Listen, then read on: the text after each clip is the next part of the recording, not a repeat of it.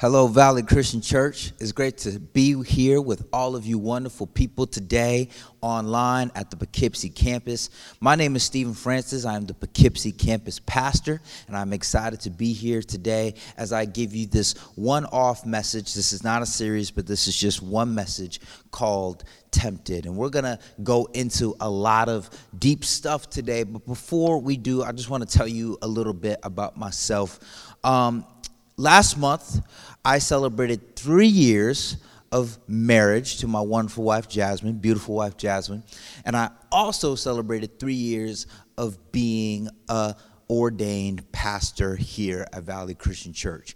Both of these things were dreams come true for me, but I have wanted to be a pastor since I was 15 years old. I'm 29 now, and I am living my best life, all right, with my wife, with the ministry that I have.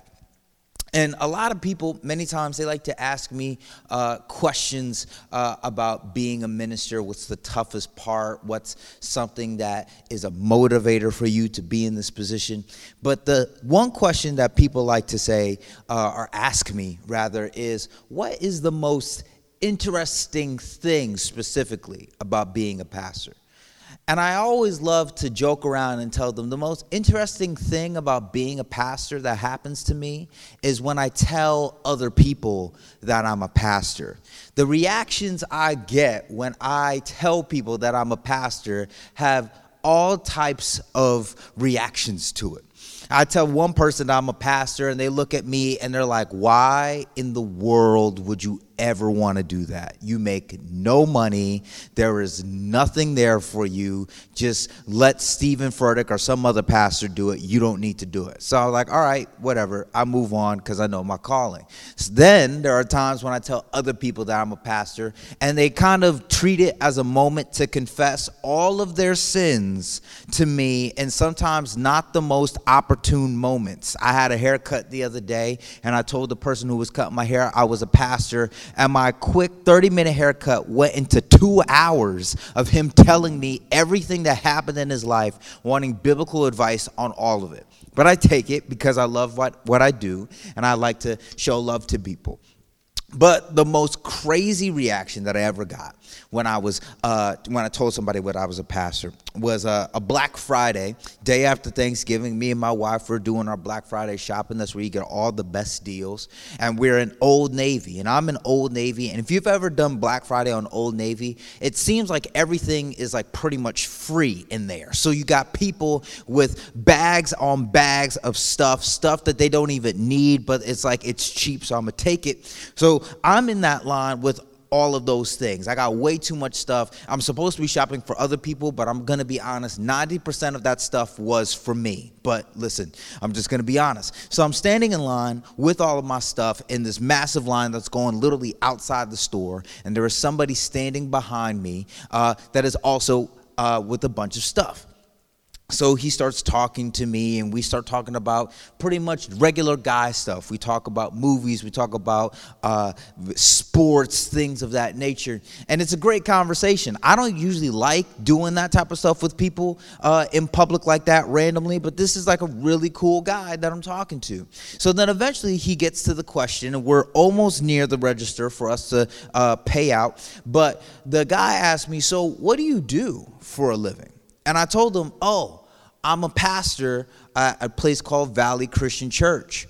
And I will not lie to you people here and online, the man ran out the line.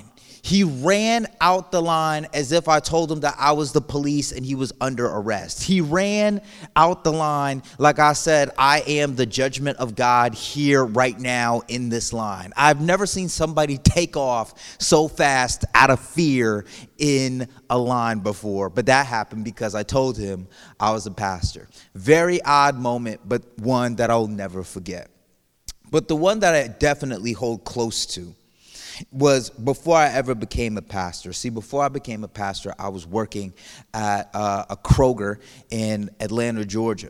And one of the coworkers that I had, there was a lady named Jordan, absolutely wonderful lady. And I told Jordan that I was going to quit my job in Atlanta because I was going to become a pastor in New York. And she could not get that concept at all. In fact, there were days when she would come to me and she said, hey, I know you want to do that pastor job, but they're also hiring at Home Depot. Do you think that would be something you'd rather do? Like, she just didn't understand why I would pick that career choice. But eventually I talked to her about faith and Jesus, and she said that she had a belief in Jesus and she believes that Jesus is Lord, but she can't really follow him. And that was interesting to me. And when I asked her, listen, if you believe all of these things, what is it that's keeping you from following Jesus? She told me that the thing that was keeping her from following Jesus was that Jesus takes her freedom away. And she loved the freedom that she had.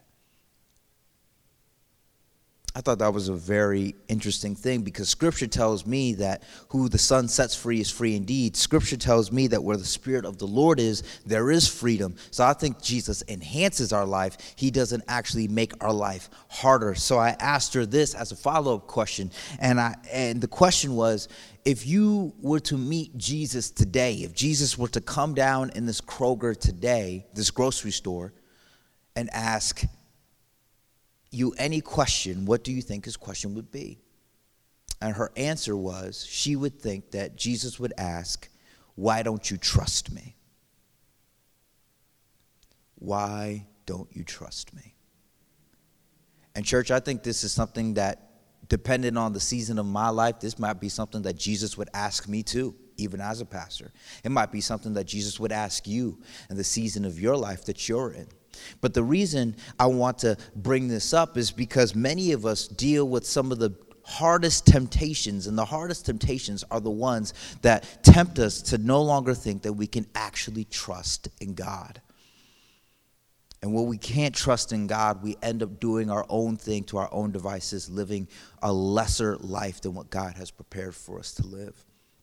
So before we go any further, I think it's important that we have a standard definition of what I mean when I talk about temptations. So temptation, according to the dictionary, is a desire to do something, especially something wrong or unwise. And if you're following along in your Valley app notes, I want you to fill in the blanks with this, that temptation is typical and unavoidable. It is common, and you cannot get rid of temptation. You cannot have a temptation-free life. And the thing about that is also this, is that temptations come in a variety of ways. You'll be tempted when you decide to go on a diet. Now, do I have anybody here that is on a diet currently in this room? Now, I don't know if it's just me, but have you ever had it where you decide to go on a diet and then all of a sudden every good food that you enjoy but can't eat on that diet suddenly is around you everywhere? Like buffalo chicken and ice cream is suddenly free wherever I go. But either way, the temptation is there. You can also have temptations where you say, you know what, I'm not going to spend as much money anymore. I'm going to make some more financial, better decisions. And all of a sudden you go to the store and you find the perfect shoes or the perfect outfit, whatever it is, and it's on sale. So you think you are actually saving money, but you're still just spending more money, and you get yourself in trouble. We all have a variety of temptations, and those are temptations that I wouldn't consider sinful, but can sometimes get us into trouble. But there's also temptations that come to us because something is happening on a deeper level. For instance, sometimes we eat not because we're hungry, but because we're trying to soothe an inner pain that's within us. We had a hard day at work, our relationships aren't going well, and all of a sudden we're eating a little bit more than we're used to.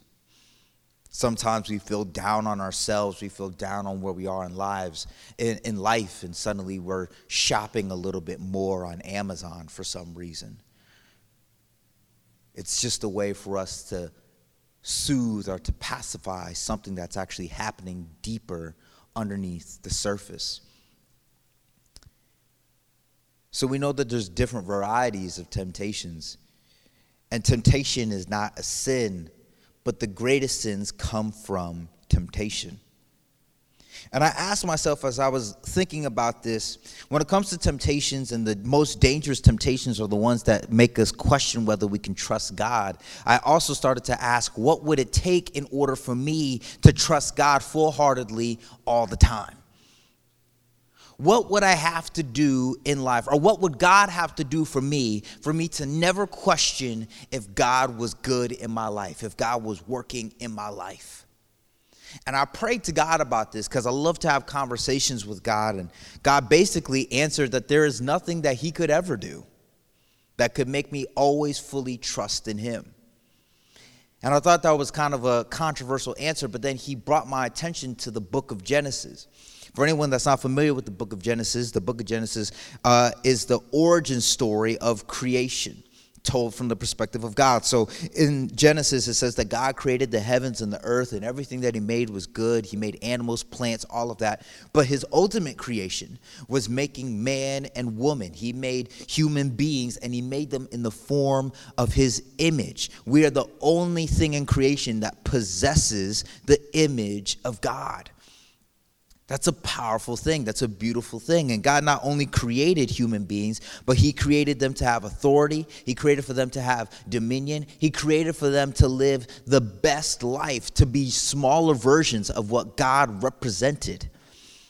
The first man and woman was Adam and Eve, and they lived in this place called the Garden of Eden, which Scripture says is a beautiful place that was filled with opportunity and everything.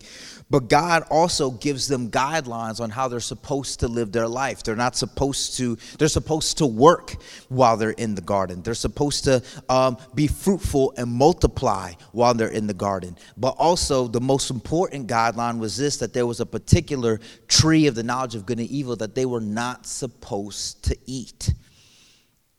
That was the only hardline rule that was in this time period.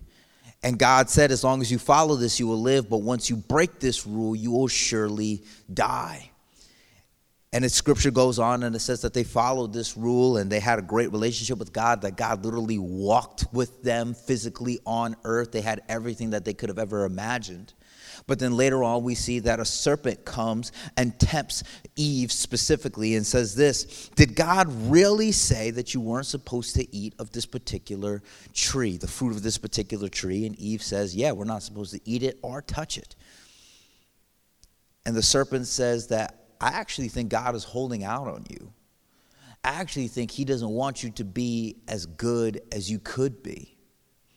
And you should eat that fruit. End of the story. They eat the fruit. Sin comes into the world and we live in the place that we are today.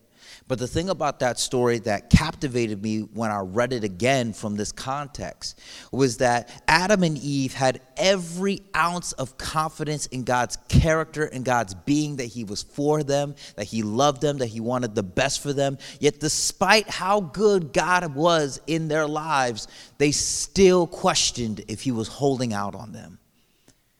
They still wondered if God was really worth trusting wholeheartedly. And they ended up making a decision, falling to a temptation that brought death and destruction from it. I think this is something that we see in our lives as well, where we end up betraying what God has done for us because we think he's holding out on us, only to find out, no, we actually did have the good deal. But the thing I love about the story in Genesis and even the story in our lives is that just because we do something that changes our situation, God's character never changes. See, from the time of Genesis, God begins this redemption story. God begins to create people and set them up in particular situations because his goal is to send somebody that could bring salvation to those that are in need. People like me, people like you. And he reminds throughout the scriptures his character throughout this. We see some of these verses. First, Proverbs 3, verse 5 and 6.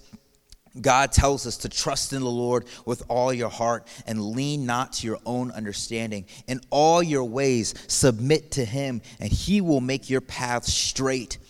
Psalms 23 verse 1, King David says this, "The Lord is my shepherd, I lack nothing." Meaning if I have God in my life, there is nothing that I am in lack of. He is my provider, he is my sustainer.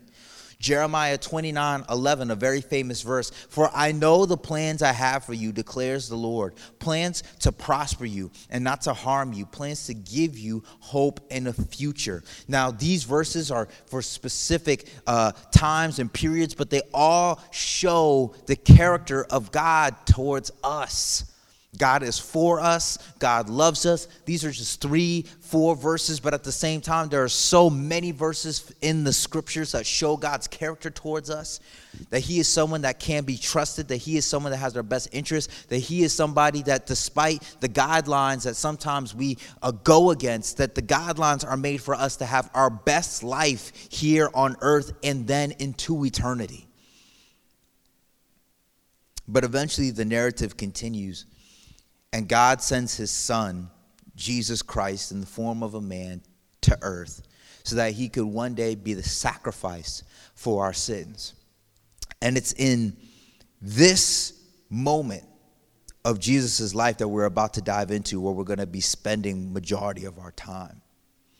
Because like I said before, temptation is typical and unavoidable. And we see in these passages that Jesus was tempted.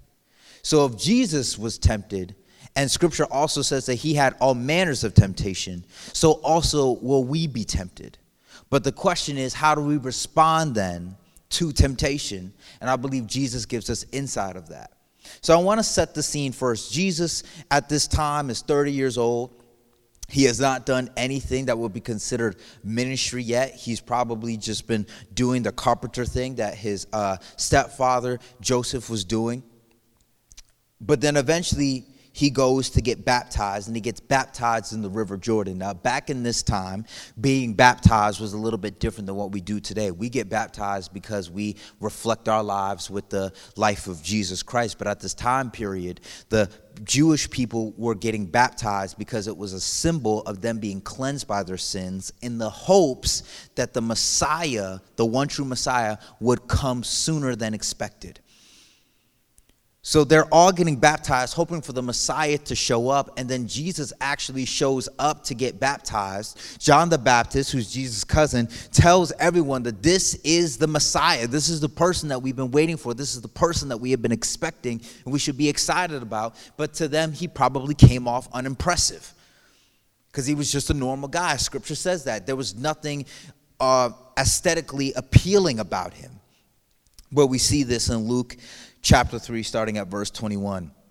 When all the people were being baptized, Jesus was baptized too, and he was praying, and as he was praying, heaven was opened, and the Holy Spirit descended on him in bodily form like a dove. And a voice came from heaven saying, "You are my son, whom I love, with whom I am well pleased."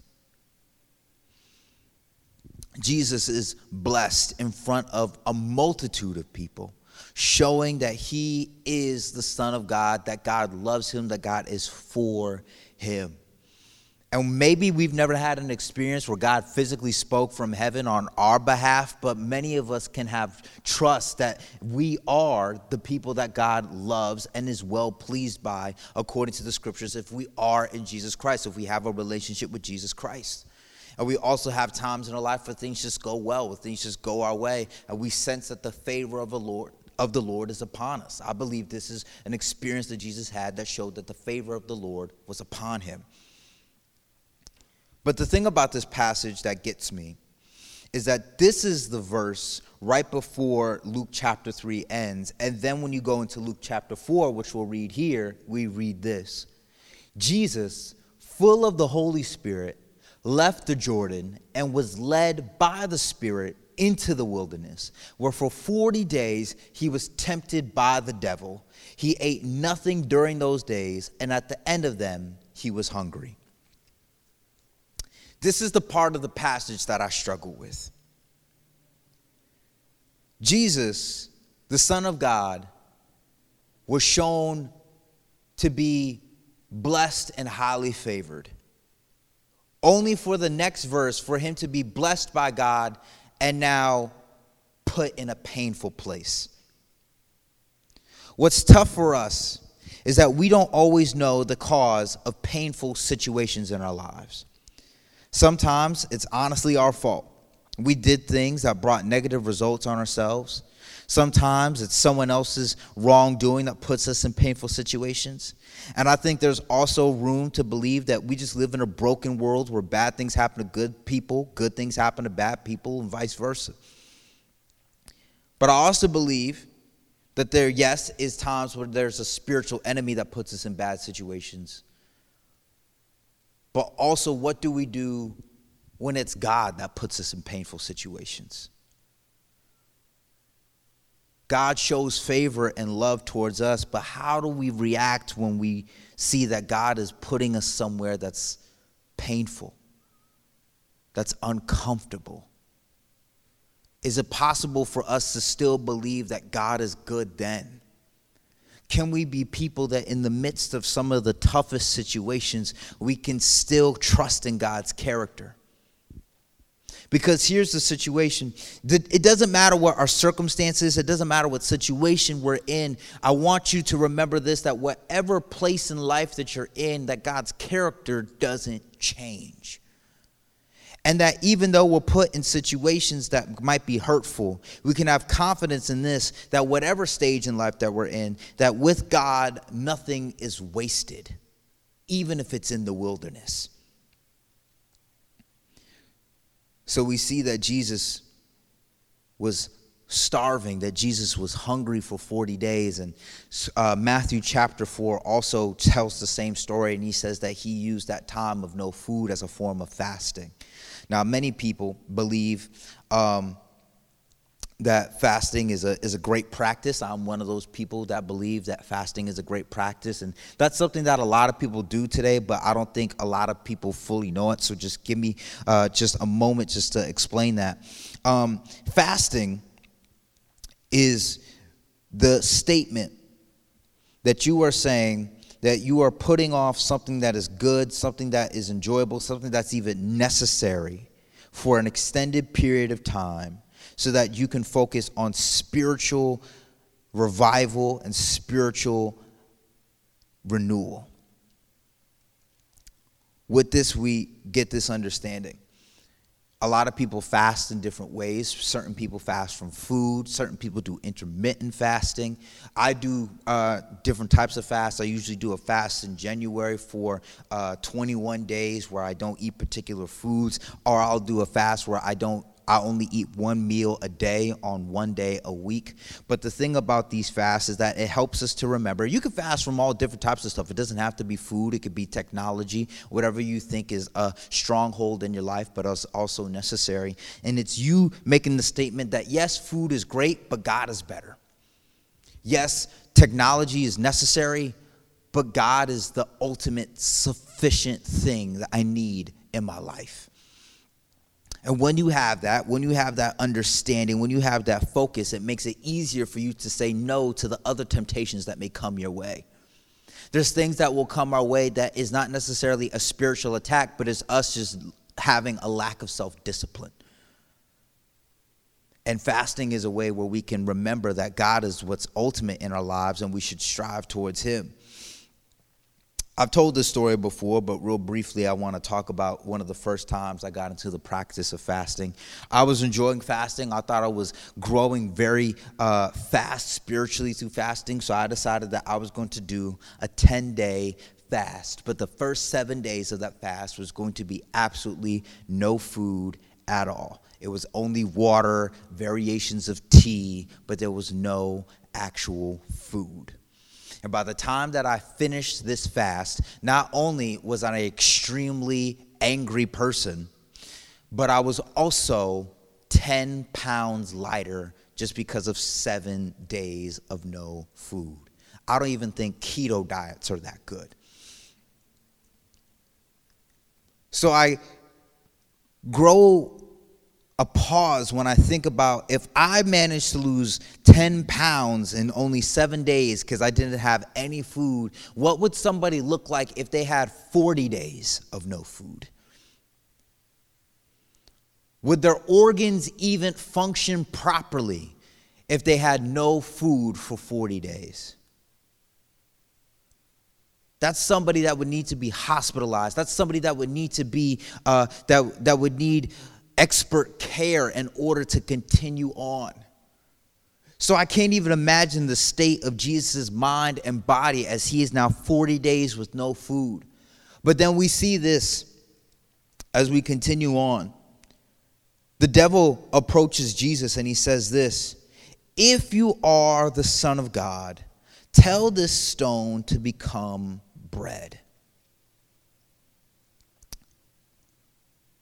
This seems like a pretty, I would say, easy solution to Jesus' problem. If I had the ability to turn stones into bread and I was fasting for 40 days, you better believe I would have turned that stones into Red Lobster cheddar biscuits in addition to the Olive Garden breadsticks, because those are also delicious. But Jesus doesn't do that. This is one of the first things that I want you guys to remember, because I believe that there's three major categories by which many of us fall into temptations of sin. And the first one is temptation from pain. I think it's interesting that the devil says this in Luke chapter 4, verse 3 again. He says, "If you are the Son of God, if you are truly blessed, if you are truly loved by him, why are you suffering? Why are you in pain? You have a solution to your problem right here. Turn these stones into bread so you don't die of hunger right here in front of me." But the problem with this temptation is that Satan is tempting Jesus to deal with pain outside of God's will and timing. Satan's temptation to avoid pain in this moment is immediate and illicit consolation. And this is something where I can only lean on Jesus to, because I have been the person where too many times, because life was too painful, because life was too stressful, I leaned on other things to soothe my pain because I thought God was taking too long.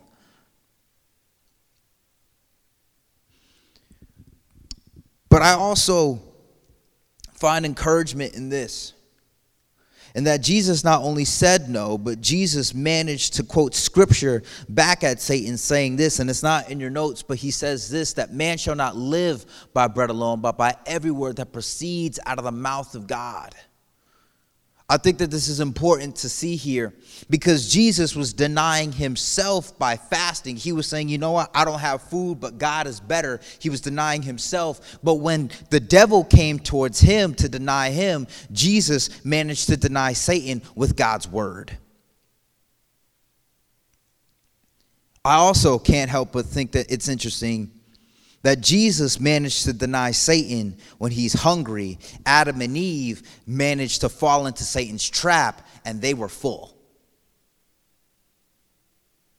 They had everything, but still fell into the trap of Satan. Jesus, having nothing, was able to fight against Satan. But the temptation is not done here. And I think that this is something, when it comes to pain, that many of us do a lot of tough things. I do need to mention this because a lot of us end up dating out of pain. We don't want to be alone anymore. We don't want to feel like we are by ourselves, so we end up dating people that we know we shouldn't be dating. A big thing in our culture right now is the use of pornography, and a lot of people don't realize this, but pornography is usually a response to pain. Sometimes the things that we do, the amount of the substances we take, the places that we go, it's not what we see on the surface that's the issue, but it's something hurting underneath that is causing us to react this way. But we go on. The next temptation we see in Matthew chapter 4, verse 5 to 7. Then the devil took him to a holy city and had him stand on the highest point of the temple. He says this, that if you are the Son of God, once again questioning if Jesus was who God says he was. Throw yourself down, for it is written, he will command his angels concerning you, and they will lift you up in their hands, so that you will not strike your foot against the stone. Jesus answered him and says, it is also written, do not put your Lord your God to the test.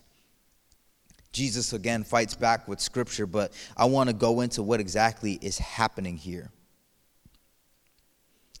Scripture shows that in this time period, this temple that we're looking at, that is being mentioned, is one of the highest points in the city of Jerusalem. And that if Jesus were to have fallen off of this temple and to be captured by angels, everyone in Jerusalem would have saw it. This was a temptation for Jesus to become an instant celebrity. If Jesus had jumped and God protected him, he would have been instantly elevated to rock star status. He would have been the cool new rabbi, amazing to be around. He would have been celebrated. And this is the thing that gets to me. And this is also the next point in our notes. I think that there is a temptation of popularity. Many people cater towards popularity. And in order to remain popular, you must also continue to do what is enjoyable to the population. Jesus was for people, but he was also about his Father's business. And we'll be tempted to participate in things we shouldn't, or be silent when we should speak up, because to do so would be opposing to us remaining popular, for us to continue status. And what I love about this is that right now, Jesus is nobody, but Jesus eventually becomes one of the most influential people in the history of the known world. But he didn't do that because he was trying to be popular. And I see this often so many times, especially in the social media age, where people will post pictures of themselves in particular ways because they get more likes on their images when they do so. People will spend money for particular items because if they have those things, then it will cause for them to have more of an appeal towards others. And we end up losing ourselves in trying to continue to have this level of fame or popularity that could be damaging. But then we make it to the third and final temptation. Matthew chapter 4, verses 8 to 10. Again, the devil took him to a very high mountain and showed him all the kingdoms of the world and their splendor. All this I will give you, he said, if you will bow down and worship me. Jesus said to him, away from me, Satan, for it is written, worship the Lord your God and serve him only. This last temptation is the temptation of power. This would have been the temptation to end all temptations. This was the shortcut to achieve the goal that Jesus had set out. It would have been as close to heaven on earth as you could have imagined. What the devil is basically saying is that the devil has authority over the earth in the sense of his influence, in the sense of his level of temptations. He tempts people to do things in the entertainment industry and the government industry and every circle of life and every sphere of influence that there is. He makes influence, and because of that, we see so much corruption and so much crime and hurt in this world that we live in. And what the devil is saying to Jesus is that if he bows down and worships him, if Jesus bows down and worships Satan in this moment, the devil will stop tempting in all of these arenas. And think about what Jesus is giving up here. If Jesus were to have done this, there would be no more crime. If Jesus were to have done this, wars would cease. If Jesus were to have done this, people that deal with so much addictions and abuses would be free from those things. But also there would have been no forgiveness of sins. And it would have been a cop-out to what Jesus was ultimately there to do. So Jesus rebukes Satan again with the word of God, and Satan goes away, and Jesus is comforted by angels. Stuart McAllister, one of the most influential missionaries today, said this about the church: that according to recent data, Christians are in the era of persecution. More Christians are being persecuted and killed for their faith than any other time in history. But we as Americans have no idea about this because this just does not happen here in this country. But Stuart McAllister said this: that still, despite the persecution and the hardship experienced all over the world, the hardest place to live for Christ is the United States. Because it's not persecution in the United States that the devil uses. It's seduction. We can have anything we want in this country, and when we hear no, it is usually offensive. So we end up getting tempted. Instead of trusting in God to be the source by which we have influence and authority, we end up taking the shortcut, and we will settle and do some of the most horrific of things to people. And let me say this as well, that the temptation of power is not just someone seeking power, but what somebody does with their power. We had the Me Too series back in February, and there are so many cases in that time where people did horrible things because of the temptations they had to use their power in sinful, horrible ways.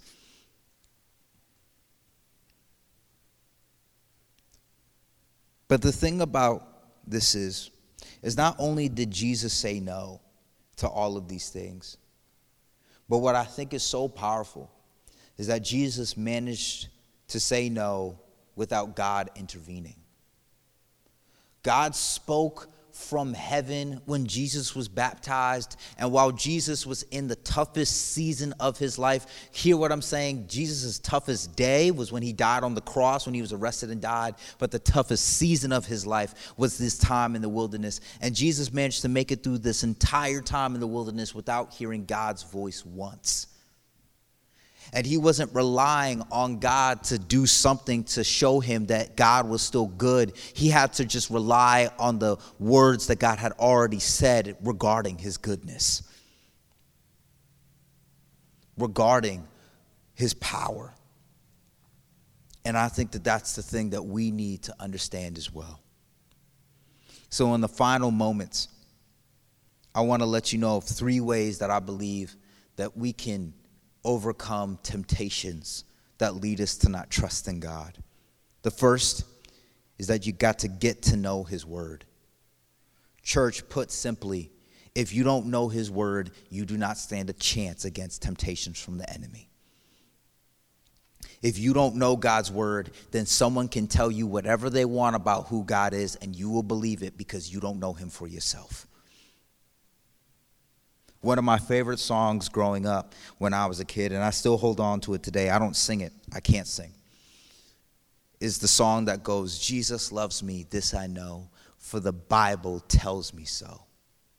And I find encouragement from that song, even though it's made for children, because it reminds me that Jesus loves me not because of my circumstances, not because of my bank account, not because of my job status. Jesus loves me because he told me he loves me, and his character never changes. His word never fades.